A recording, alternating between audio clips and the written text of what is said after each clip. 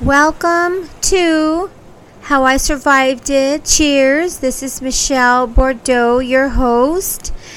And today it's more like a mellow yellow. It's a Sunday afternoon, and I normally go to the beach on Sundays. I kind of started that tradition many years ago. It's been, we've been having this spring mixed with fall, mixed with winter weather. So I haven't been to the beach, but actually today is going to be a good day. And I thought to bring you all into my world of my Tales of the Tipsy Caregiver on what connection to the ocean I had during the roughest, toughest, most beautiful, challenging time of my life. So I used to go to the beach, like I say. This one time I went to the beach, it was, I'll start here. On my way to the beach, I had eyes full of tears. I was shaken. I did not know if I was coming or going. I did not know what tomorrow would bring. It was that kind of drive to the beach. I park and I was in a daze. I remember I got out of my car and I just walked towards the beach. I didn't have a towel. I didn't even have the proper, attire. I didn't have a chair. I knew I needed to get to the sand and to hear the waves and to look up at the sky. So I was walking towards the beach and I found a spot. It was a little cave and it had some dry sand. I didn't want to, sit in the cold, damp sand, but I just flopped myself. I remember I flopped myself just in a daze, and I felt that I need comfort, so I remember my toes tucked under the sand as if the sand was a security blanket. It was the biggest security blanket ever, right? The sand at the beach. So I remember my toes, my feet were nice and warm and they felt secure. That was probably the only thing that felt secure. And I remember looking up at the sky.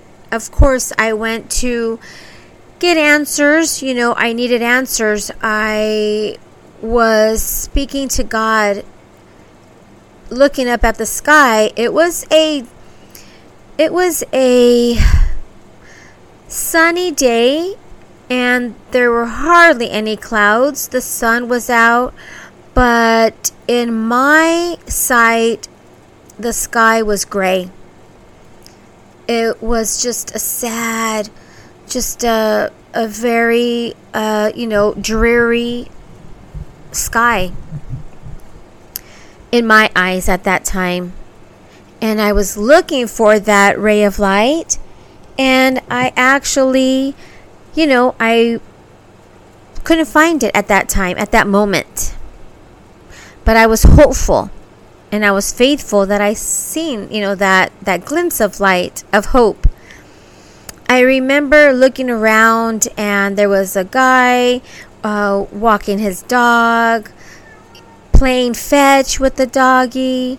I saw a lady with her 2 children having a little snack, and people were sunbathing. People were on with their lives in a very blissful area, which is being connected with the beach and the water and whatever they want to do, swim or have a nice picnic. So I just remember I was looking around. These people have no idea that I'm sitting here, in plain clothes, not even clothes for the beach, and my toes are tucked in the sand like a security blanket, and I'm looking for God to please, I'm It wasn't yelling at God. No, it was just pleading, please, begging out loud. And these people couldn't hear me because, of course, I was, it was all inside that I was just asking for help, desperately asking for help. And I had tears in my eyes, and I did have shades, so nobody knew what was going on. And I just was praying, and I just bowed my head. And I remember I was asking God, Heavenly Father, I know what I have to do. It wasn't that I didn't know what to do. I will explain that right now. I knew what I had to do. I just didn't know how to do it. I had to quit my career, my life at the time to care for my mother. And she had just been, having a really hard time at night, and the dementia just began to show its face. And so I just knew that I have to do this for my mother. No caregiver, no, profession was going to help my mother like I would. So I decided I have to do this. So I just went there. I need it. It was just like a moth to a flame or a magnet, to metal.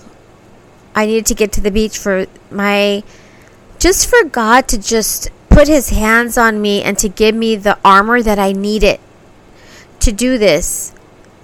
And I was there in tears, and I remember that I was just asking God, please, give me the strength in advance, everything that I need in advance for what I'm going to do. God gave me that encouragement. He gave me that answer that I was going to be able to do this. No doubt, I felt charged. I was charged up, knowing what mission I had to do. It was battle. I know that. I did start to do research on dementia. I knew a little bit of what the life that my mom was going to live and that I would live too. So I actually, I was like, okay, God, I got this. I have this on. I'm going to be on my way to go and let my mother know that I am going to be her full-time caregiver. And I'm going to do this. I will have the strength through you, Father, through you, God, and the holy angels and all my ancestors. I need the help. My grandmothers are in heaven, and at the time they were in heaven as well. So I was asking for their help. I was talking to all of them at the beach. Then, as I was leaving, I looked up at the sky, and the sky was no longer dreary to me. It was almost like if the sun had turned pink. Like they say, pink clouds in the sky or castles in the sky. It was like the sky was happy. And I know all along it was sunny, but it just, when I got there, it was just dreary. And then when I was leaving, it was happy again. Of course, then the tears turned into happy tears because I knew that I was making the right decision. And it was confirmation that the sky looked happy again to me. So I get in my car and I wipe the sanding off of my shoes, and I'm on my way. I remember I picked up some flowers, some yellow daisies. For some reason, I was like, something happy. I picked up yellow daisies and my mother's favorite snack and my favorite snack. And I was on my way home. I get home and I give her snack. And I remember I gave her snack, and then I had to retreat back to the kitchen because I was just trying to not hyperventilate, but I was really just trying to get myself together to let her know that what I was going to do. And she was very proud of my career in wine hospitality, and she was very proud of me. She told me every day how proud she is of me, And so I knew it would be tough for my mom for me to let her know this. So I go into the kitchen, and I didn't want to be, so dramatic and sit down. I need to talk to you, Mom. No, I just sat down, and we were having our snacks. And I was like, Mom, I just want to tell you something. And she's like, what? What's up? What's going on? All concerned, as, a loving mother would. And I said, Mom, I decided, I know that, you're having more trouble, in walking and sleeping. And I decided that I'm going to be your full-time caregiver. Her face was like, God, please help me. It was kind of funny. It kind of made, like it was an icebreaker. My mom's face was like, oh, what the heck? Or, oh, blah, blah, blah, bleep, bleep, bleep. So she didn't say anything. And I was like, Mom, yes, I promise you that I am going to do my best job ever in just being here for you full time. And as far as my, my career, that can be put on hold. That's fine. I do have one thing to say to you though, Mom. And she's like already off of her seat. She was holding the armrest like, oh my goodness, like what the heck is going on here? And I was like, Mom, I'm going to apologize in advance, though. I'm going to apologize in advance for all the times that I make a mistake, all the times that I just say the wrong thing, do the wrong thing, act the wrong way. But I am down for this. I won't leave your side. You will always have me 24 hours. My mother always had me 24 hours, of course, but I was working at the time. And at that time, I said, Mom, don't look scared. And then we cracked up. We were laughing. My mom's like, well, are you sure? Are you sure that, you want to do this? You can do this? And I was like, definitely. I was just at the beach, and I did get my answer that God will be guiding me. He will send his holy angels to help you, to help me, and all the other help that we need. I know there is nothing that we will lack. We will be able to do this. So I am going to actually take a drive after this podcast, and I am going to go to the beach. And I am going to sit down like I did. Maybe I will take a latte, just something to just enjoy. And I just want to take the time to thank God. It's been many years after my mom has passed, and I just started this podcast a month ago.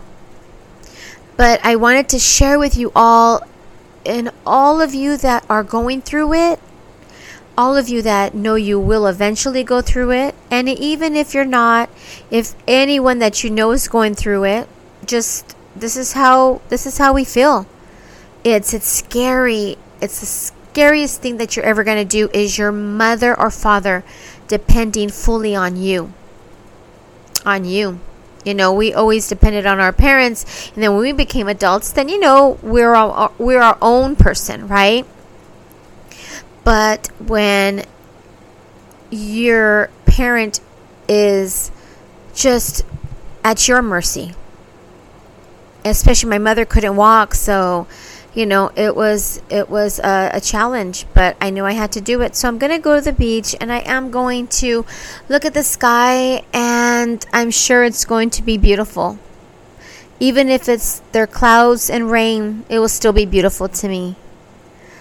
I wanted to have this podcast for you all, and I will, it's all about how I survived it. It's going to have just different things, but today I allowed you into my journal. And this one is actually very personal.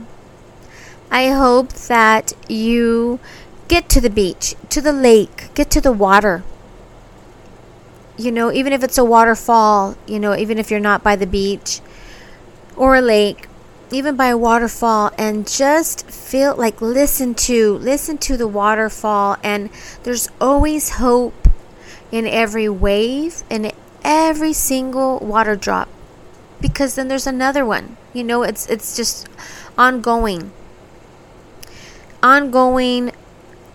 limitless opportunity and miracles for hope. So I hope you also see the beautiful pink clouds in the sky, with the sun shooting through it, just out of hope. Have a wonderful, blessed day, and you will survive it too. Anything that you're going through, if it's love, work, even if it's with family, friends, whatever you're going through, you will survive it. The way I did it was through God and through knowing my own strength and to never give up. So I will leave it with that, and I hope you have a wonderful day. Ta-ta for now.